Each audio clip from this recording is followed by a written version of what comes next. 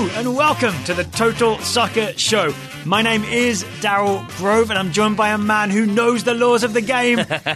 His name is Taylor Rockwell. Hello. Hello, I do after having them explained to me by an official. Yes, I'm good to go. That's the best way to learn them. It kind of is, yeah. I have the IFAB app on my phone. Also a good way. Thoroughly recommend it. Yeah, even though it made me update my phone. It made me update my iOS just to get it. And what is the IFAB app for those who are unfamiliar? Oh, well, this is a long explanation, but IFAB is the International Football Association Board, I think. That sounds right. It's essentially the home nations, so England, Scotland, Northern Ireland, Wales, plus FIFA. Had to get that reference in. And they combine, but it is. And they combine to essentially, they're the people that change the laws of the game and keep them updated.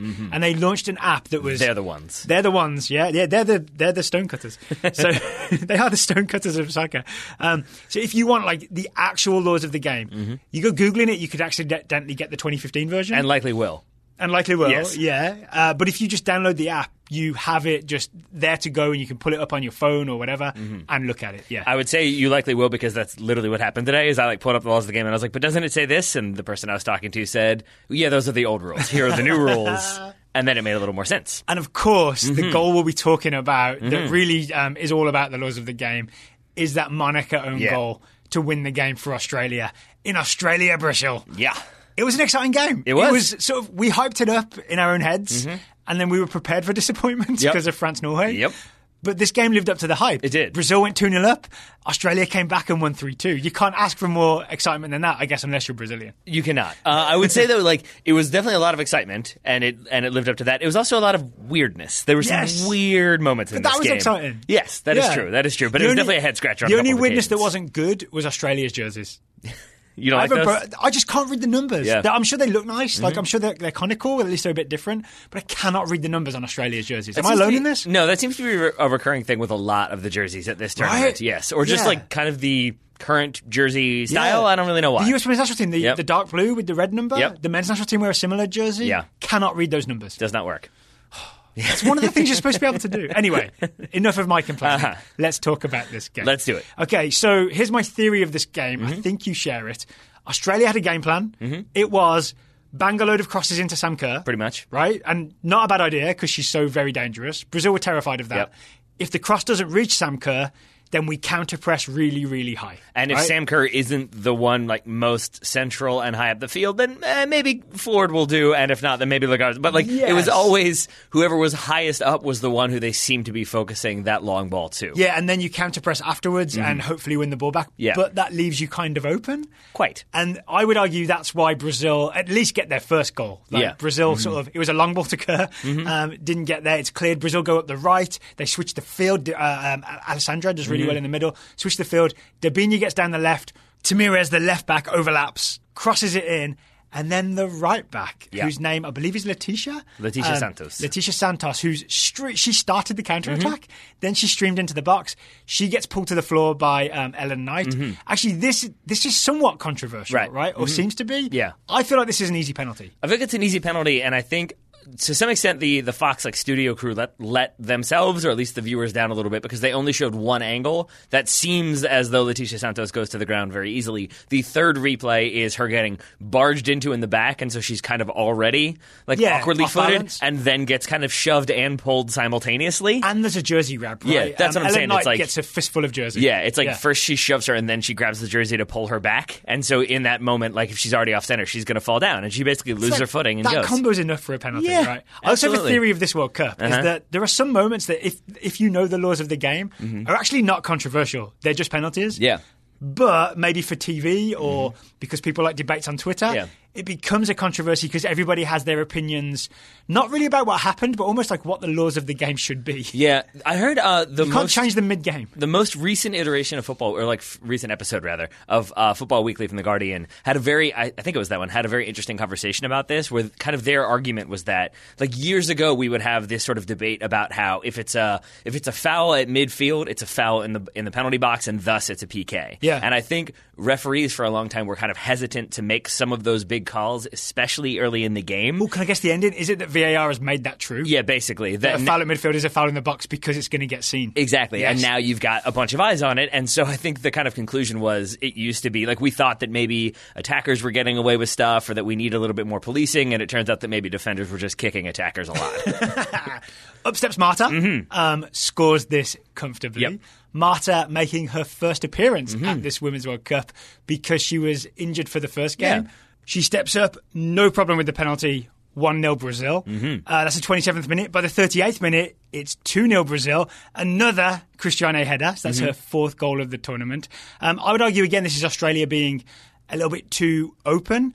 And specifically, the legs of Gielnik were a little too open because she gets nutmegged, which is kind of what opens this whole thing up. Right? Yeah, I mean, I agree with that part. I have a hard time putting that on the entire team. I really do think it comes down to the whole point of like a pressing, like marking system. Yeah. Is that you don't get beat, and she gets very obviously beaten, and that then pulls everyone else out of position. Yeah, I think that's true. Yeah, and then Debinho exploits the space, gets the cross in. Cristiane with another one of those Cobra headers.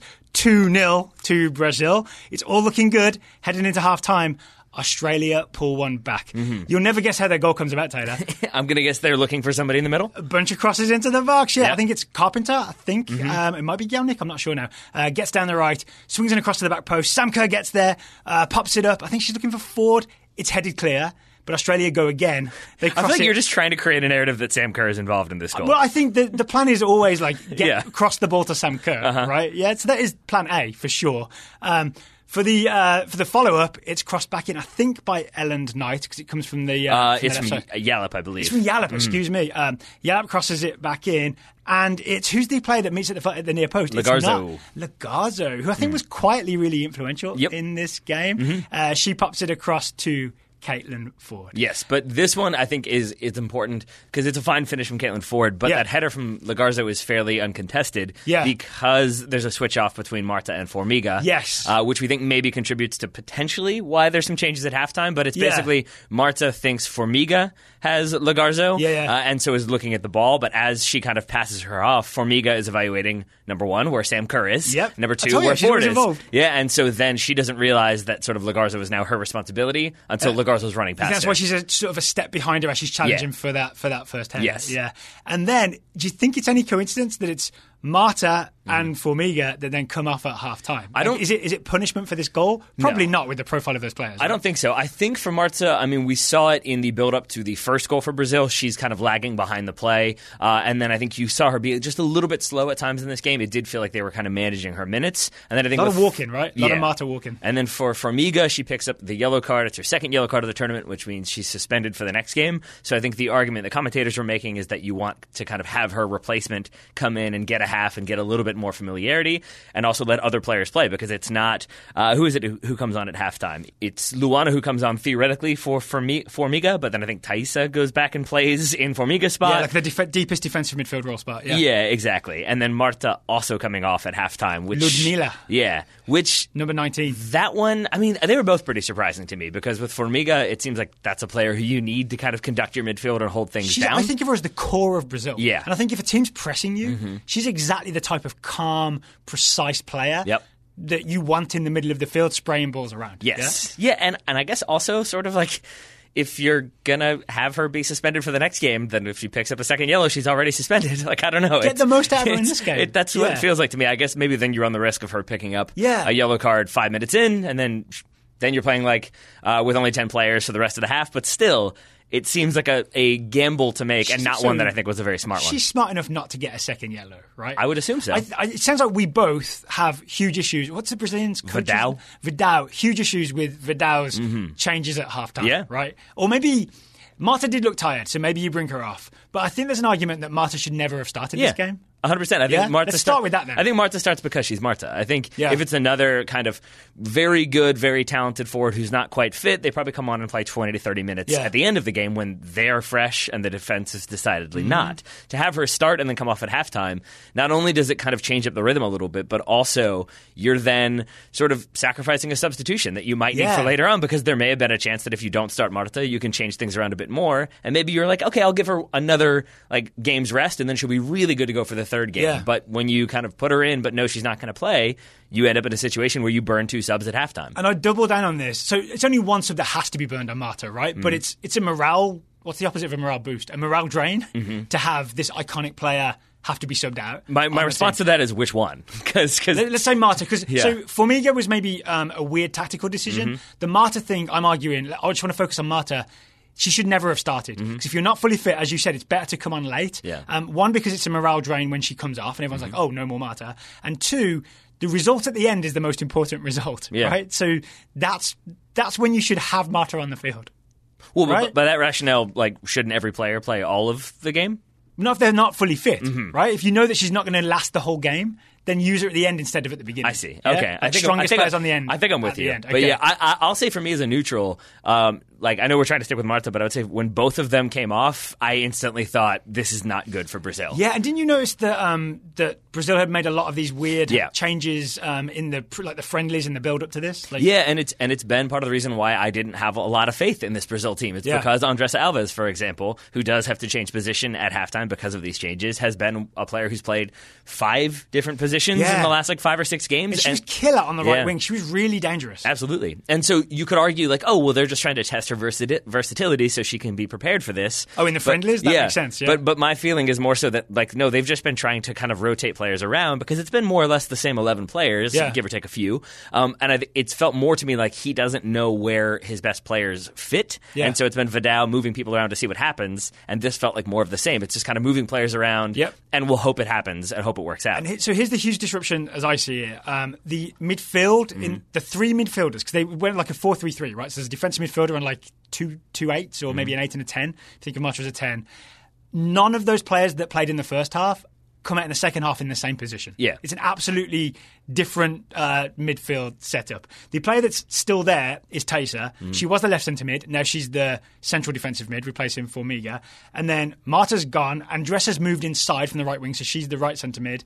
And then the sub Luana is the left centre mid. Right. I would argue that much change in midfield is not healthy at halftime. No. Far too much. Yeah, I mean, and it also, like, really makes you take your foot off the gas because now you're changing it up. You've got different people in different spots, and you've basically got to start the second half with a completely different team. Yeah. And I think that's where you see Australia sort of come into their own, but also it's no surprise to me then that the 2 goals Australia get are sort of fluke goals and sort of the fault of Brazil being a little bit stretched out and a little bit all over the place. I would also say moving Andressa into central midfield is one of the reasons for that Lagazo goal in the 58th minute. We watched the build-up to this, and Andressa received the ball twice in space in central midfield, has room to go forward and like make a progressive pass, which she would have in the first half when she was on the right wing. She was going at people and opening things up. Instead, she goes backwards both times and almost puts Brazil in trouble both times. Yeah, and my assumption there is that she's been told, don't kind of get caught stretched out, don't get caught just playing the ball forward. We have the lead. Just like maybe frustrate. So more bad instructions from Vidal. Yeah, I think so, because I also think... Andressa, do the opposite of what you're good at. Yeah, well, but also like do what worked for us in the first half, but with different personnel, because I think it's also probably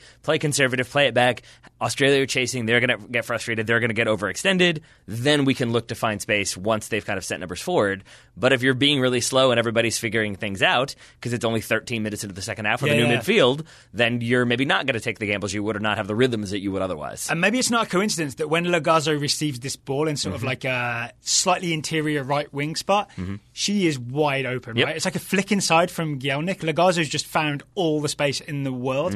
I would argue that if they had the same central midfield setup as in the first half, Formiga organising things, that Lagazo is not just wildly unmarked. Yes. Fair? Yeah, I think so. And then I also think the other element here that we've already talked about a little bit is the emphasis on Sam Kerr, not just from Australia, but from Brazil. That I think both of these second half goals come about because the Brazilian defense is very worried about Sam Kerr. So this is a cross to Sam Kerr that no one blocks because they're so focused on marking Sam Kerr. Pretty much. I mean, and it goes in. The cross goes in. You can see Monica as the shot is being taken / cross is being attempted. Monica is checking where Sam Kerr is and thus loses a step or two. And I think if she doesn't do that, if she just plays the ball, she's there to step across and just whack it clear. This is Monica captain and centre-back. And at the same time, correct me if I'm wrong, in this situation, her centre-back partner...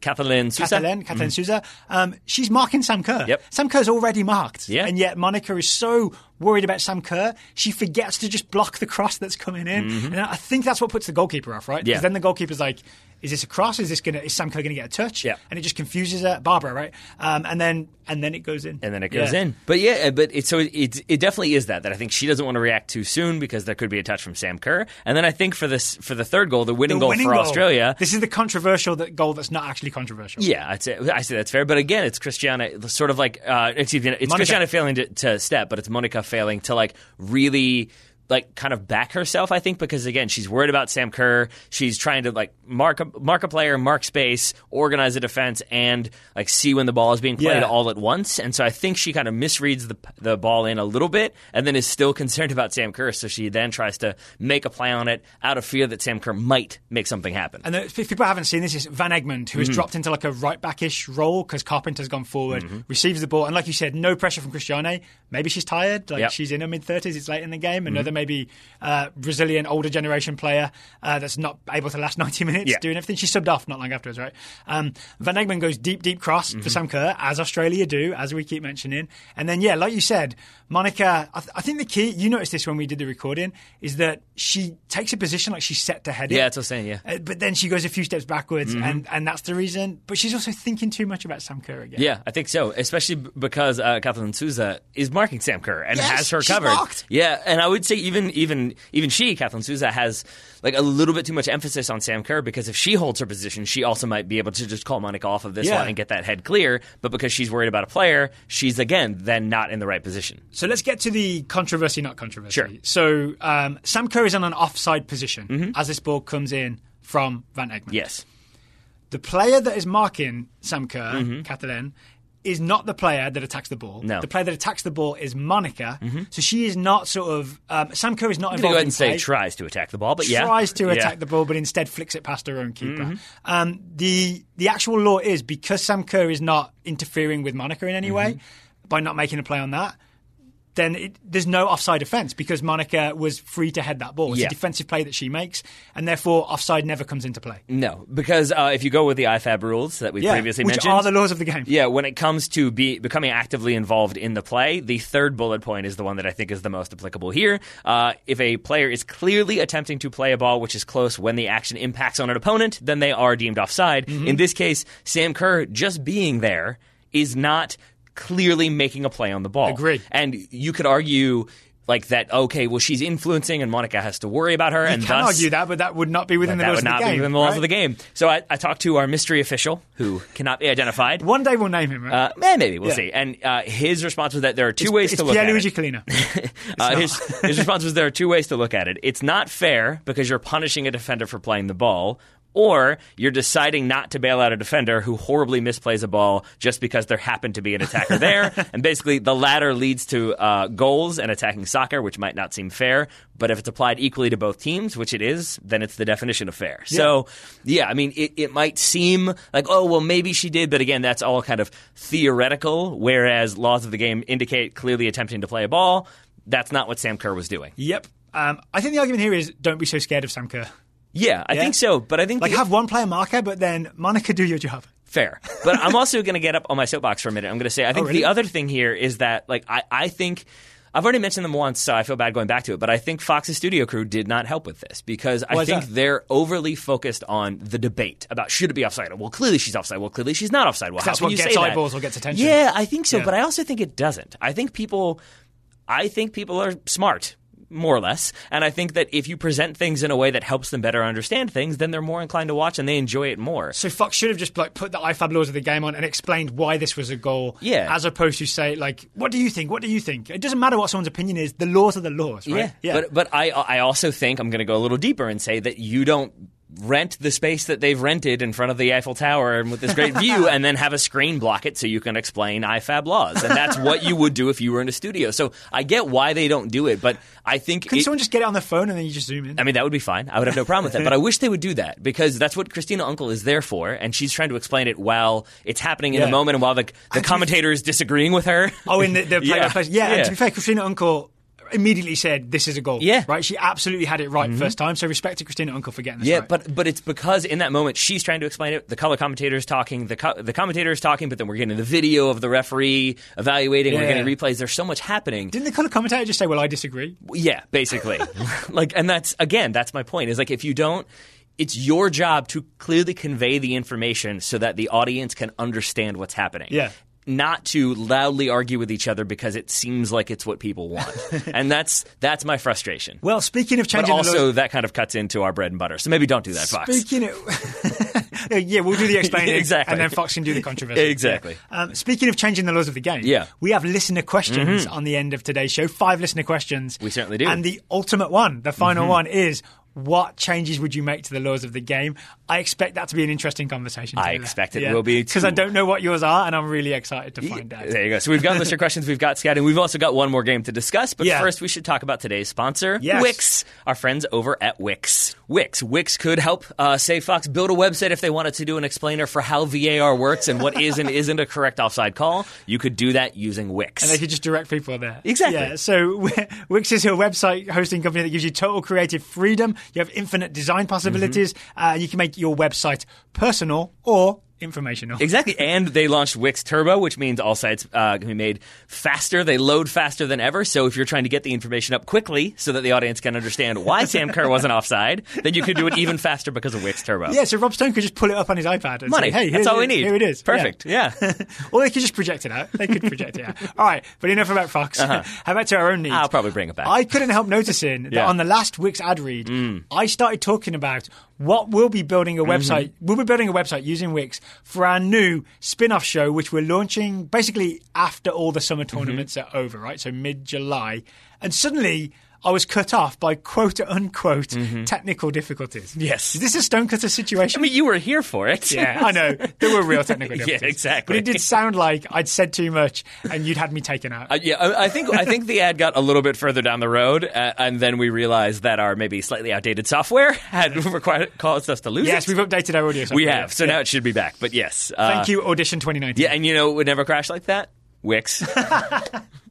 Because you get a reliable website with Wix. You certainly would. So if folks want to use Wix, they could do so, and they can get started today for free at wix.com/TSS and apply the code TSS at checkout to get 10% off when upgrading to premium. So I'm going to repeat exactly what you said and say that you can launch your website for free at wix.com/TSS. Basically, we get the credit if you go via wix.com/TSS, so make sure you visit that URL. Then when you upgrade to premium, you get 10% off when you apply the code TSS. Thank you to Wix for sponsoring today's Total Soccer Show. If anyone at Fox is listening, you're welcome to use that promo code as well. You absolutely are. But we should stick with Fox, sort of, because they're the ones who are showing these games. And we have one more game, which is South Africa, China. And I'll tell you what, we shouldn't complain too much about Fox. It is wonderful that every Women's World Cup game is 100% fully on TV. This is very true. This is very true. You are correct. All right. I take it back. I don't really. Let's not talk too long about China, South Africa, because my guess is that not that many people watch this game.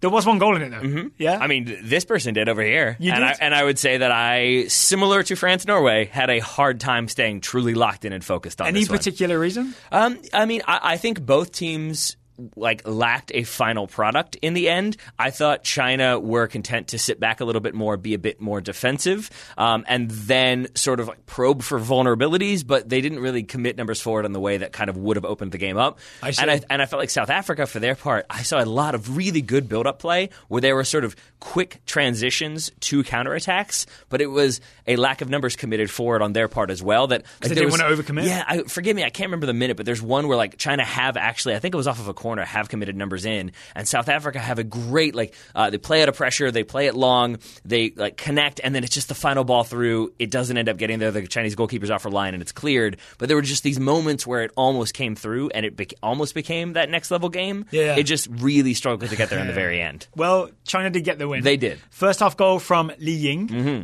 cross from Zhang Rui. This came off Li Ying's shin. It did.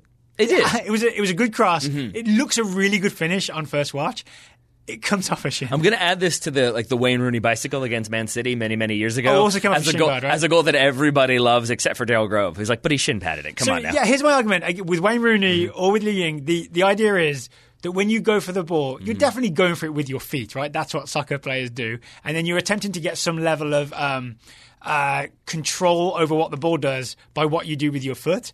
There's no way you go for it with your shin guard. So essentially, this is Wayne Rooney such goal, a defender's defense. The right Wayne here. Rooney goal and this Lee Ying goal are an accident because it accidentally comes off the shin guard. Could not disagree more. Really? Could not disagree more. No, you are taking such a defender's approach to this, which is like you must be trying to put your foot to it, and if you don't do that, then it's a bad goal. Versus like, no, you're trying to get any body part to it to put it in the net. All right, but it's more impressive to do it with your foot than with your shin. Yeah, we're not talking about more impressive, though. We're talking about scoring a goal in the World Cup. I mean, I'm not saying it shouldn't count or anything. I'm just saying it shouldn't be massively praised. I mean, because it's kind of an accident. I see that. I guess that's the difference, is that you think it's an accident because she didn't get her foot to it. Yeah. I see it more so as it's a threatening ball in, but it's hit with a lot of pace, and it's kind of Li Ying, while being marked, trying to get to it. And I think she makes an aggressive play to get a body part on it in a way that kind of surprises the defense and turns it into the goal. So for me, it's more so. Those are all facts. So for me, it's more about adaptability on the fly and being able to make something from what might have been nothing. All right, without getting too deep into this, I guess my thing is like how deliberate it is, right? And the direction that she puts on the ball is not deliberate because it just comes off her shin. Yeah. I mean, we will agree to disagree on that one. 'Cause yes. I think if you get any body part to it, you put it in the goal. All right. Then it's intentional. I'll meet you tomorrow at noon for a duel. All right. 10 paces, turn and draw. And I guess mine will be, if it's close enough, then it's fine. And yours will be like, I've got to hit perfect center mass. Otherwise, it doesn't count. I'm going to shoot you in the shin. It's also worth It wouldn't be as good of a shot then. It wouldn't. That's how it works. It would hurt. Yeah. We should give credit to Zhang Rui, who puts the cross in for this. She is in acres of space. Yeah. Maybe not literally, but it kind of feels like acres of space. But I think she's in acres of space because she makes a smart decision. Is that fair? Yeah, exactly. I mean, I think because you're the one who spotlighted this one. She's the brain, not the shin. That I think in this moment, China have the ball like out in the corner, and it really does become a 3v3 situation. And Zhang Rui kind of identifies that, drops in a little bit, and kind of keeps herself in space, but keeps herself away from any sort of potential defender. Yep. So when she picks up the ball, similar, I would say, to Van Egmond for the final goal for Australia. Yeah, it's a little closer to goal, but yes, I agree, but it sort of is like she has the time to pick her head up and then drive forward a little bit, then play that ball in. And aim for Li Ying shin. Exactly. That's what she was doing. It's a sniper pass. So 1-0 to China. I'm just going to pull the groups up and take a quick look at what this does for us. Please do. Okay, so after the win for Australia over Brazil, they lost their first game, right? They did. Group C is weirdly interesting right now. Brazil played 2 games and they're top with 3 points. Italy have only played 1 game, that win. They're second with 3 points. Australia are third with 3 points after 2 games. And Jamaica are bottom with 0 points. All right. Yeah.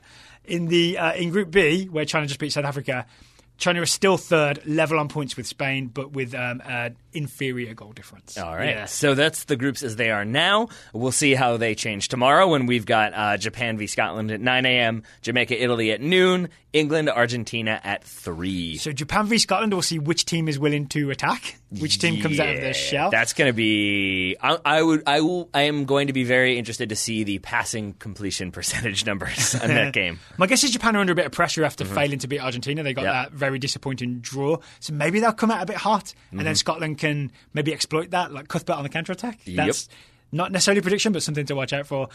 Jamaica, I feel like I don't know enough about because I didn't properly watch the Jamaica-Brazil game. But if Italy managed to win that game, they'll be in a very good position in their group because they'll be the only team with 6 points. That would probably do it at least for passage to the next round. Not sure which spot, but through to the next round for sure. And then England-Argentina, honestly... Argentina obviously overperformed, surpassed expectations. It was a great result for them to get that 0-0 against Japan. I think England will put a few goals past them. I agree wholeheartedly. England are in trouble if they don't. Not in trouble, but they'll be disappointed. Again, I know it's not like the most popular narrative, but I think, yes, Argentina did a very good job defensively and fought for every ball as much as they could, but it was not an organized, everybody knows exactly their role and puts out the fire while Japan constantly attack. I think it was Japan's own sort of lack of willingness to throw bodies forward and really get after it that sort of limited some of their effectiveness in front of goal. Yep. I don't think England will have any such trepidation. And Japan didn't have Nikita Paris. Also that. So there's that. All right, are you ready to move on to listener questions? I believe I am, my friend. We have 5 wonderful listener questions to answer. We certainly do. The first one comes from Paul Nichols. Paul Nichols asks, it's a US men's national team question. Gold Cup's coming.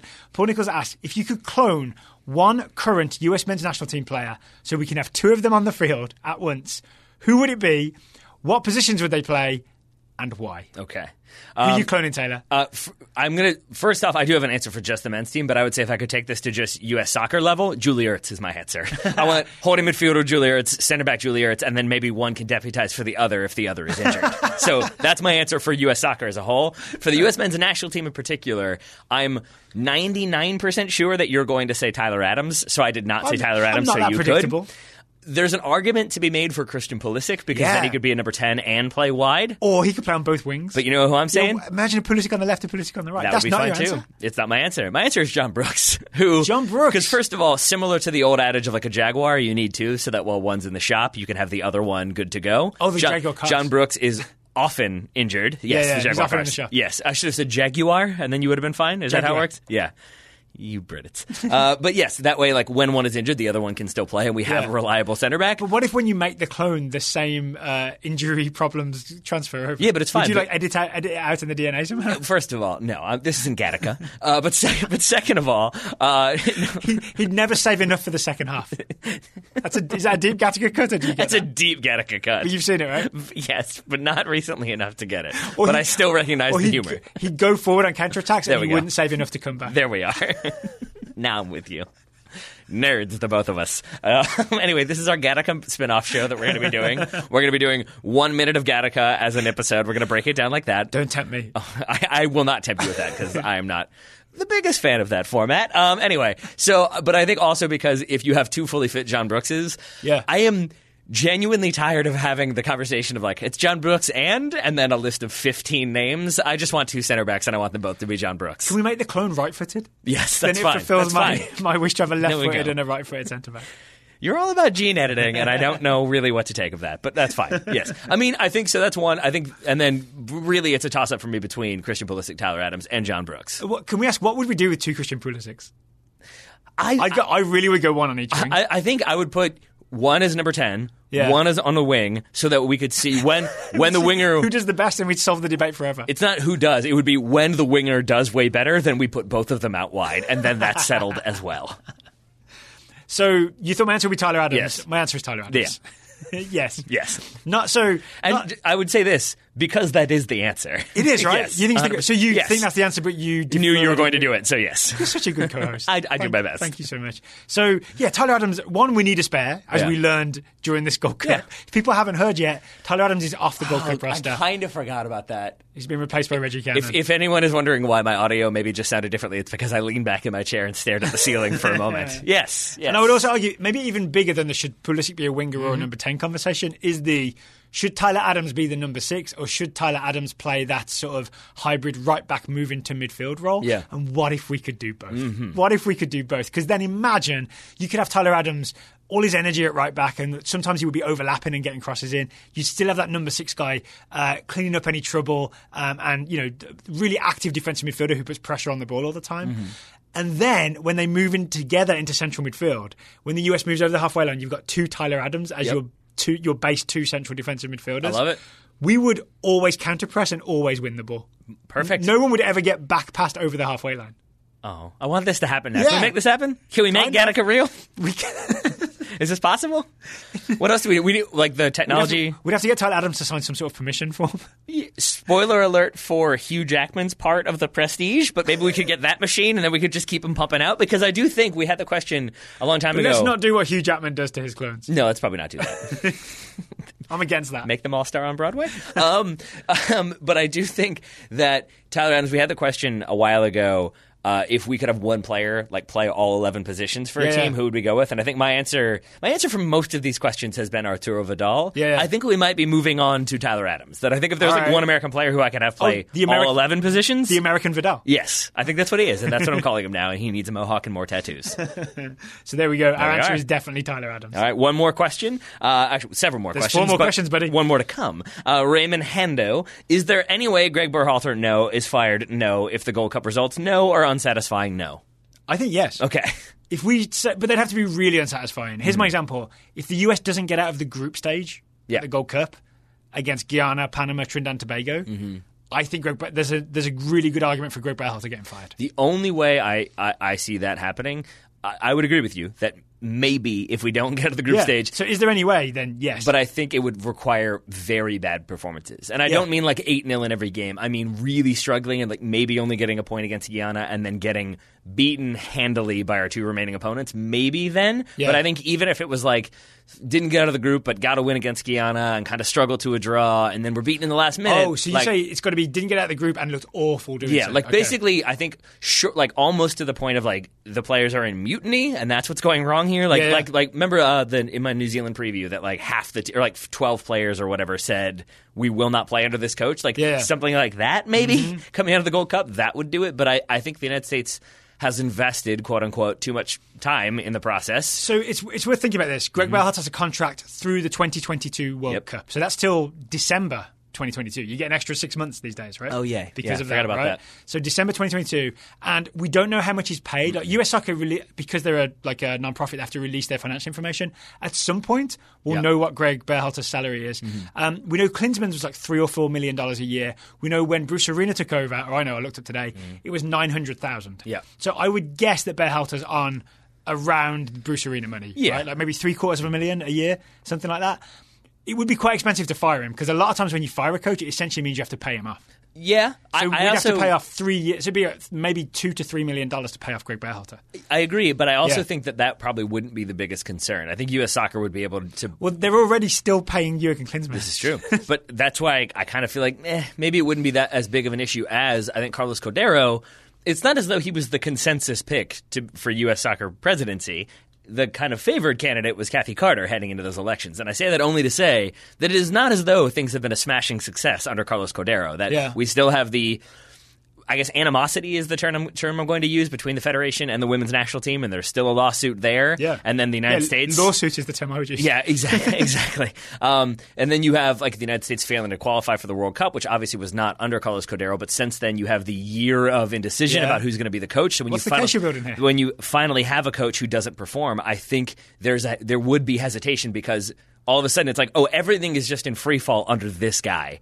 And then maybe Carlos Cordero gets a little bit nervous about these things. So I have a feeling like it would be a very bad look for the person that, again, we spent a year, quote unquote, searching for to now basically not be working out. So I think they will hold the trigger as long as they possibly can. So you're saying group stage, don't get out of the group stage of the Gold Cup and look terrible doing so. Yeah. So worst case scenario... Or like players actually coming out and saying, like, we won't play for this anymore. So they make the quarterfinal but lose, and then players revolt. Yeah. But that's not really realistic, right? I don't think so. Because honestly, I know performances haven't been good, but the players seem fully bought into the Greg Berhalter system, which is a positive. I mean, they don't seem not bought into it, is I guess the best... Yeah. So I think... This Gold Cup's going to be fascinating because we'll just have a real read on where we're at after this Gold Cup. I think so. Yeah? I hope so. It's telling to me that I don't necessarily know if that's true or not, but I hope it's true, and I'll agree with you there. But we'll be very surprised if it ends with a Berhalter fire. Yes. And it also shouldn't, right? You should be supporting Greg Berhalter, hoping the US does well. Yes. Hoping that there's not even a question of him being fired. No. Yeah. Yes, I would agree. All right, I'm glad we're on the same page.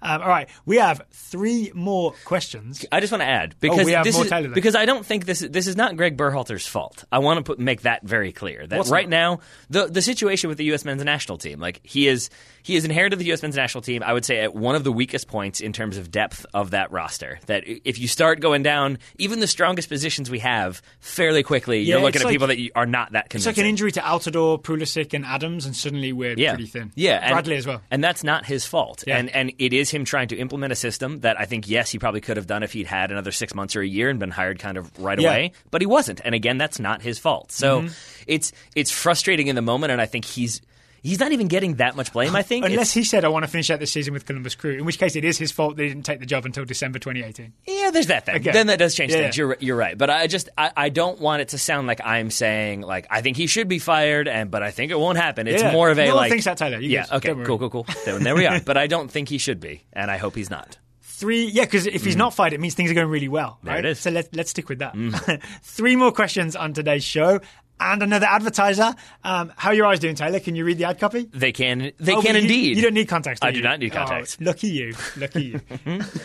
Very lucky me, because I'm scared of touching my eyeball. Those of us that do need contacts are very glad that Simple Contacts are sponsoring today's show, because it's the most convenient way to renew your contact lens prescription and reorder your brand of contacts from anywhere in minutes. It's vision care for the 21st century. And I remember on our last Simple Contacts ad read, we couldn't remember the proper name for the eye doctor. Ophthalmologist, yes, is what we now know it is. Yes, I'm proud of us for because you have it in front of you on the copy. I mean, yeah, that's how I know things. Simple Contacts that's what I do. I read and I know things. Simple Contacts has all the brands and types of lenses you're familiar with, so you never have to shop around to find your lenses at the best price. It's also reliable because it's designed by doctors and licensed ophthalmologists who review every test carefully to make sure your eyes look healthy and that your vision hasn't changed. So this is the part of Simple Contacts that is arguably the most innovative, is that you can renew your prescription online without visiting an actual ophthalmologist, which is kind of expensive to go see one of those people. Instead, you can use the app or the website to do the vision test, get your prescription renewed. It's examined by a real ophthalmologist. It's only $20 to do the vision test as well. Is that right? Okay, they let me do it for free. It's $20. So then you get your prescription renewed, and then you can order your contacts. Or if you've got a current prescription, you can just order your contacts anyway via Simple Contacts. There we are. And best of all, they're offering a promotion to TSS listeners. They can get $20 off by using the promo code TSS20. You go to simplecontacts.com/TSS20 or enter the code TSS20 at checkout to get $20 off. So there are two ways in. There are two ways in. Two ways in. Simplecontacts.com/TSS20 or use the code TSS20 for $20 off your contacts. This is, just a quick reminder, this is not a replacement for your periodic full eye health exam, but it is a way to get $20 off your contacts and get those contacts sent to your door. Shipping is already included in there, so you get them sent to you, nice and easy, and you're on your way. And you stick them in your eyes. That's how it works. That's the part you don't like, I right? believe. Yes. No, I do not. No, I do not. Thank you, Simple Contacts. And thank you, Elliot Barr, for sending us a question. Elliot Barr, host of the River City 93 podcast. It's our rival Richmond Kickers podcast. It is indeed. We're in a turf war with Elliot Barr. And Elliot asks, I was wondering why Not really, it's friendly. Why aren't more U.S. women's national team players overseas playing in Europe instead of the NWSL? Is there any particular reason behind that? Yes, there is. There is indeed. The reason that most U.S. women's national team players stay in the NWSL is that they have those subsidized contracts, right? So there are, 22 spots in the NWSL where U.S. Soccer will pay the salary of US national team players, which means they're paid above and beyond what other players are paid in the NWSL. So essentially, because of that, in England with cricket, we call it central contracts. Because of that central contract system, players like Alex Morgan and Megan Rapinoe can make a really good salary playing in the NWSL because US Soccer is paying them directly. That's why they don't go overseas and risk that salary, essentially. If it's 22, are we assuming that it's like the third string goalkeeper who maybe doesn't get it subsidized? So I was looking into this today for this question. It used to be 23, and US Soccer dropped it by 1 to 22. Really? Yeah. So I actually don't. There is a list of the players. I don't have that list of players in front of me, but there's. So it stands to reason. There's 22. Yeah. Then there's at least one player on the roster, on the US World Cup roster, that doesn't have a central contract. I would agree with but that. But they're probably on the upper end of the NWSL salary, right? Yes. Yeah. But still. But it's not quite as much. You should just do the whole squad. Come on now. I would argue you should do more than the whole squad. But, yeah. I guess I'm not in charge of the finances, so it's easy for me to say. Yeah, so, I mean, that's the reason, right? And I think also there's an additional... It's not official, but I think there's definitely a thing of if you play in NWSL, there's a better chance of you getting picked, right? Yeah. Like Alex Morgan can go on loan to Lyon, like out of NWSL season, but she kind of usually comes back for the NWSL. Yes. Yeah? Do you think one of the reasons, I just realized this, do you think one of the reasons why they dropped it is because Kristen Press plays in Sweden? Oh, maybe. Maybe. They're like, as long as she's so that involved. is the player, right? Yeah, I would assume so. Yeah, unless there's like 2 or 3 because someone else made the roster. But that's very possible. Yeah, but because I went there by thinking, because if you are a player who maybe wants to play, like could play in NWSL, but you're going to go try your talents abroad, there's a chance that maybe you don't end up getting minutes or things don't quite go your way, or maybe a team can't afford to pay you as much as they could in NWSL. So unless you're maybe going for the experience of it, like I think Carla Lloyd and Crystal Dunn did, or an Alex Morgan, then I think it's safer to stay in the country, know you're going to get called up to the national team, and know your salary is going to be paid. The other thing is it may be a bit of a sacrifice, right? It may be I want to grow women's soccer in the United States, and I have a high profile because I'm a US women's national team player, so I can do that by playing for this club in the NWSL. And like I'm a draw, people will come and see me. Their gates will be higher. So it's about like maybe a commitment to NWSL. As long as it's not sky blue. Yes. they're trying. They're doing better, Yeah. right? So, yeah, I mean, that's my answer to that question. Do you have any other reasons why women's national team players would play in the NWSL? I mean, I do think that there's an element of they want to be in the areas that they want to be, and I think NWSL has shown a willingness to allow for that. So Crystal Dunn, Sydney Leroux. Well, I mean, Crystal Dunn wants to be in North Carolina. They find a way to help her get to North Carolina. I think Carly Lloyd wants to be in New Jersey. They find a way to get her to New Jersey. So I think there's also a little bit of an accommodating atmosphere within NWSL. For sure. That makes sense, right? Yeah, and Leon won't move their whole team to probably not Carly Lloyd's hometown. Probably not. Yeah. The weather's better in Leon. Yes.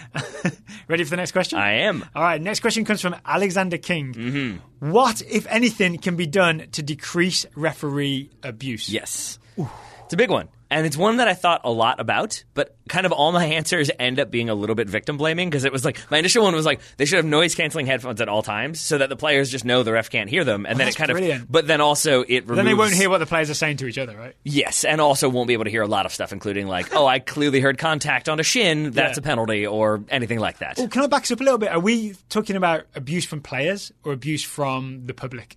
I think kind of my answer is both, but mostly players on the field. Because do you agree that referees, basically you see them getting yelled at a lot by players in a way that seems kind of unacceptable? Yes, but interesting you bring that up because, again, this is why I was talking to the mystery official earlier. Yeah. He said, Senor Colina, referee abuse at youth level is worse than at pro level. It looks worse on TV because the only time they show the ref is when they do something controversial and are getting yelled at. He says, I think there should be fines for surrounding the referee at professional level. Refs can't give cards for it, and because if they do, then they ruin the pro game, but a fine would help. It's tough to define what is excessive and what is legitimate, though. But I think the argument is basically, for the most part, players are respectful until they're not, and that's when you have these kind of very controversial moments, and that's what gets shown on TV. But I think his point is more so that at youth level, because people see that and think, oh, that's what you do, you have more people screaming at the referee throughout the entire game. So I would disagree with that referee friend that I think it would be worth the short-term pain of ruining a couple of like really high-profile games by refs really enforcing that thing of if players are sort of abusive to them or are surrounding them, dish out a bunch of cards. Here's my response to that is that they tried it, and I think this is what I mean when I say that, like, I thought about it a lot. Yeah, remember it was like 2 Premier League seasons ago that the referee started giving yellow cards for dissent? Yes, then that petered out very quickly. And I think, again, like that was one of my thoughts until I realized the reality is that the league's just going to be like, no, you can't do that anymore. Like that's not how we want these games called. We'll find officials who will call it the right way. So essentially the league is valuing the product of the game more than the referees. I think so. Because, I mean, I think that, like, think about La Liga as an example. Like, not trying to pick a fight or say that it's worse than anything else, but, like, you have Real Madrid and Barcelona. If you have Barcelona players surround a referee and he gives all of them cards, Barcelona's board is going to take issue with that. There's going to be a very strong reaction to that, and I think eventually there's going to be pressure, and the referee's just going to kind of go back to the norm. So I think maybe better education and better systems in place at youth level maybe kind of dissuades players at a younger age and dissuades parents from getting involved. And he did mention that as well, that some of the like silent weekend things that they've done at youth level have worked. Is that where the parents aren't allowed to say anything? Yes. Yeah.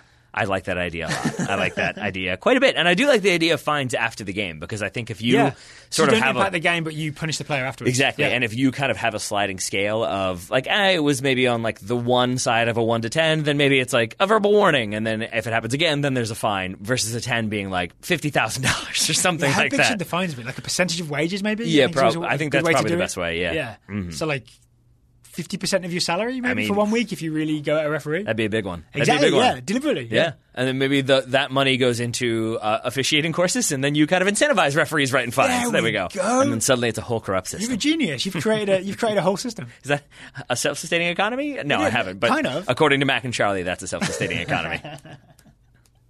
Okay. Up next, it's an ad. Mm-hmm. It's one of our old friends. It is. It's Away Days. It is. We love awaydaysfootball.com. They are the purveyors and suppliers and providers of the mystery kit. The mystery kit is a way for you to maybe like rep a random team, rep a random club, maybe like get more excited about random teams around the planet, or just look very cool because you've got like a super cool esoteric jersey that you're sporting at all times. So it is literally what it sounds like, right? It's $25 or less if you use the TSS discount, and you get a mystery kit, as in you don't know what it's going to be till it arrives at your door. The only thing you do know is it won't be Barcelona, it won't be Real Madrid, it won't be Arsenal. It will be, I think using the examples that we got, a really good example, I got Real Oviedo, which is the club I kind of like now just because I got that jersey. Olympiacos. Yeah. You got, I believe, Benfica. And River. All right. So this is good examples of clubs that you could get through the mystery kit. The mystery kit system. Yes. And then they do have the one for like slightly larger clubs for a slightly larger fee, and you can maybe get one of the bigger teams, but with that, you can also then say, like, I don't want this team, because if you're a fan of Man United, you probably don't want Man City. So that's the 2018-19 mystery kit. So it's $40 for 2018-19, so you're guaranteed for it to be a current year, but it also could be a bigger team, unless there's one you don't ask for. Yes. Yeah. So the example is always like, if you're a Man United fan, you can say, I don't want a Liverpool kit. Yeah. Thank you very much. I don't want a Manchester City kit. Thank you very much. Yeah. Yep. You can also get, 15% off if you use the discount code TSS at awaydaysfootball.com. TSS for 15% off. And it's worth remembering, Away Days Football is an independent soccer clothing company. It is essentially a guy in Boston that started a soccer clothing company and has made a big success of it. There we are. So thank you very much to awaydaysfootball.com for sponsoring today's show and giving our listeners 15% off. They should take advantage before the new season is upon us. And that way, if you're maybe looking for a new team to root for, a new league to get into, or maybe the Women's World Cup has inspired you to get into more soccer, I think he was asked about maybe adding like women's options. We'll see if that comes to fruition. He said he's working on it. Yeah, the same for national teams as well. Notoriously hard to get, right? A lot of people couldn't even get their US women's national team jerseys in time for the World Cup because US Soccer and other providers were not getting them out in time. Sigh. Yeah. But Away Days is great, even if maybe other providers of jerseys are not. Ready for another question? Yes, sir. It's possibly a long one. It's the one I teased at the top of the show. Matt Koss has asked us, if you could redesign, add, or eliminate any rule in soccer, what would you do? So you've got ultimate power. What would you do? All right, mine is very minor, but I'm good with it being minor. Okay. So you want to share it? It's like you and I tend to actively try not to have like really strong opinions about any particular thing, just because if like we don't like this system and then the team keeps playing it, it's not really fun to spend every episode being like, this system is bad. So we avoid some of those feelings. This is one that increasingly has been more and more like it annoys me every time I see it, and it's throw-ins, specifically where the throw-in is taken. More and more often, I'm noticing how often the ball goes out of bounds at one spot and the throw-in is taken 20 yards up the field. I don't like it. Daryl. So my rule I'm putting into place is failure to take a throw-in within 5 yards of where the ball goes out of bounds is forfeiting the throw-in. And it can be like, that can be a VAR thing if we want to put that in there, that like the goal comes back because you were 10 yards too far up the field, or it can just be a thing that we don't have to tell you about, but we can police it when we see it. So what happens now? Nothing. Like it was Venezuela, right? Yeah. It took a throw in like 20, 30 yards farther from where it was. So they got away with it, right? But if they'd taken that and the ref was like, no, they just send them back to where they were. Exactly. Right? Yeah, so they your make change would be you would lose the right to take that throw in. If you take it. Yeah, the referee doesn't have to remind you that you need to back up. If you start, what you'll see, I think the only time you ever really see it is when the player gets the ball, goes to the line, and then slowly starts like walking down the field looking for the throw. And eventually they've walked like 20 yards, and then the ref will do like the beep, beep, beep, beep, beep, and makes them back up a little bit. But even then, it's never all the way back to where that ball went out of bounds. So the rule now is if you do a foul throw, say like you step on the field or whatever, then you forfeit the throw, the other team takes it. So you would essentially make encroaching or advancing beyond, you would make that a foul throw so that then the other team gets it. You're damn right I would. Yeah. And a yellow card. How about that? Sure. You want to throw that in there as well? If you do it twice, it's a yellow card. If you do it twice in the same game, it's a yellow card. Yeah. I'm all about law and order today. It seems that way. Have you got any other changes you would make? Oh, I mean, I can spit a few out, but let's see what you've got on tap first. So mine's a Daryl classic. It's one that I'm kind of committed to. Yeah. It's not if you are fouled in the box, you have to take the penalty. All right. I've already died on that hill. I've been resurrected and I've gone to another hill. It's my offside one. I would like to change the offside law so that it favours the attacking team. And what I would do is make it so that you are only offside if there is clear daylight between you and the last defender.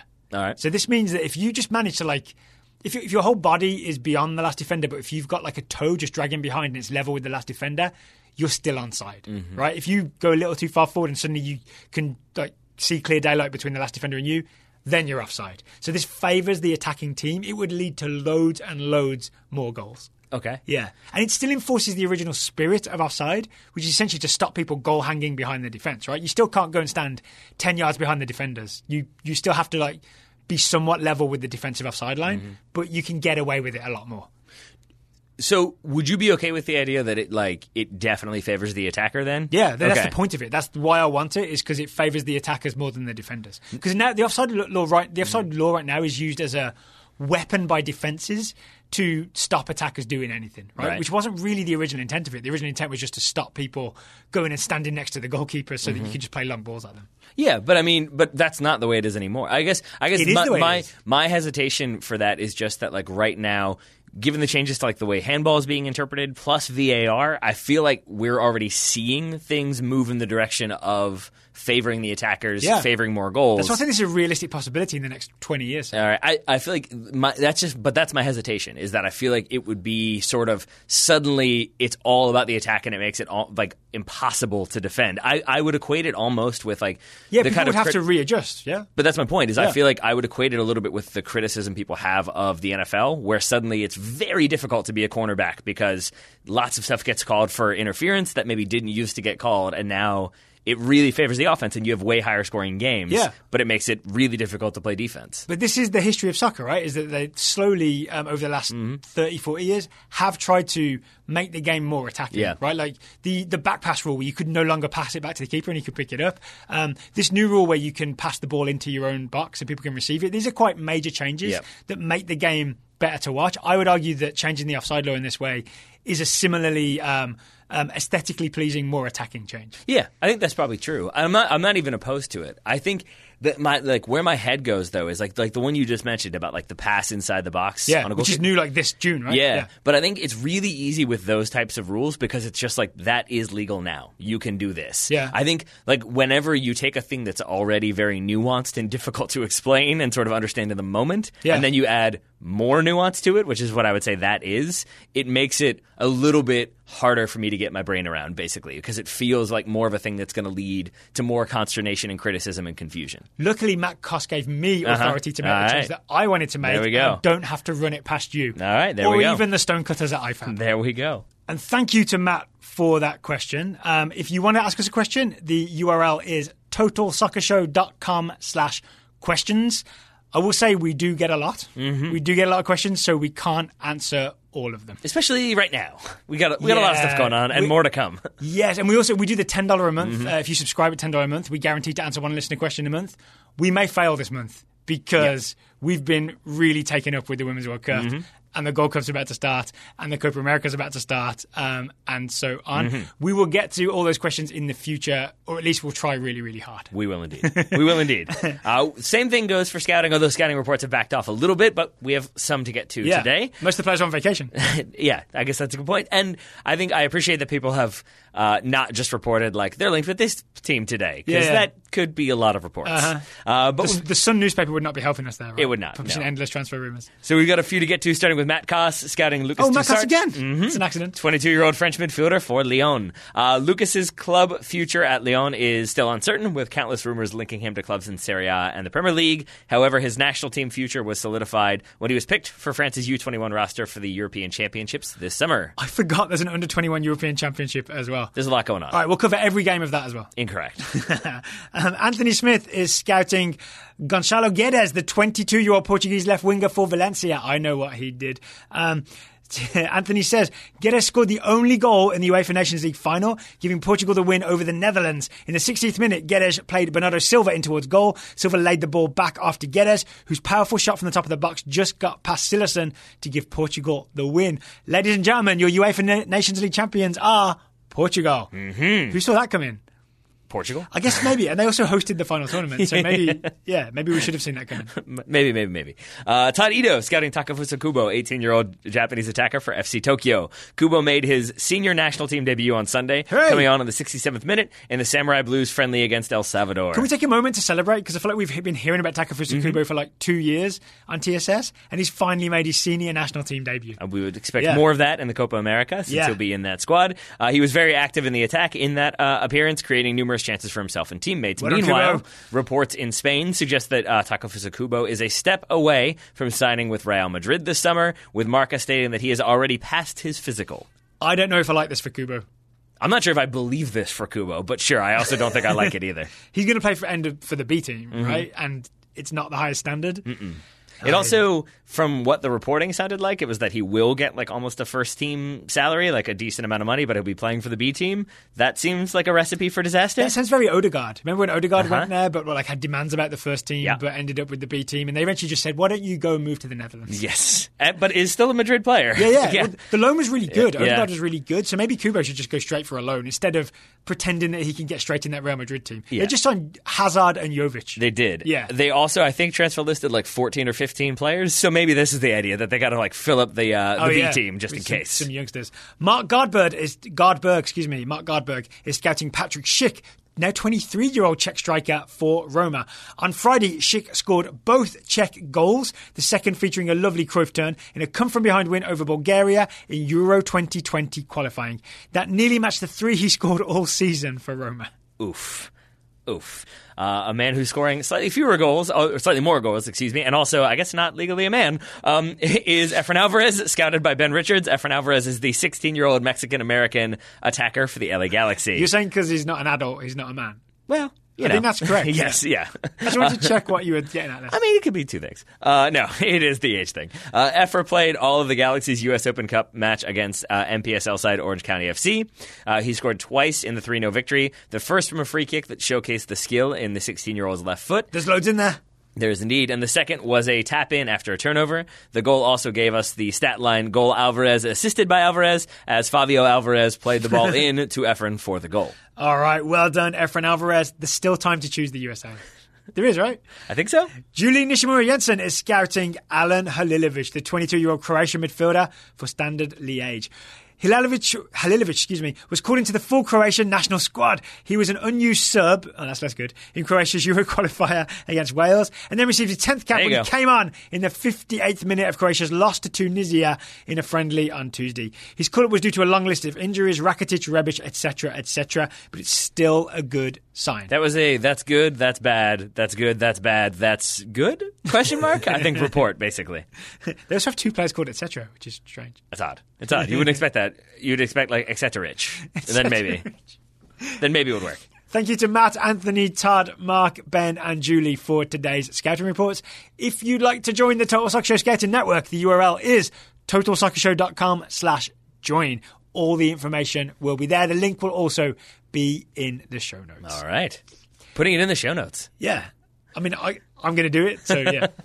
People can just click on it straight away. I'm always aware of when you're doing it versus when I'm doing it, because then I take notes of like, what did Daryl promise was going to be in the show notes, so I don't forget. We have had those moments where like we have to like message each other, like, did we promise something else in the show notes? Yeah, it's often like an article or something like that, and then we forget. And thankfully, we don't usually have too many edits, he says, knocking on wood for the future, because there have also been those times when we have that like 11:30 p.m. I'll be texting you like, hey, were there more than 3 edits? Because I only remember 3 edits.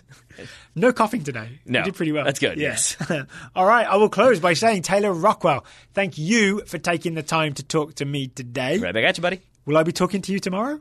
Yes, you will. Yeah. In the afternoon for our 3 Women's World Cup games. Again, those would be Japan-Scotland at 9 a.m., Jamaica-Italy at noon, and then England-Argentina at 3. All of those Eastern times, of course. Go on, you Lionesses. Listeners, thank you for listening, and we will talk to you again tomorrow. Go on, you unicorns.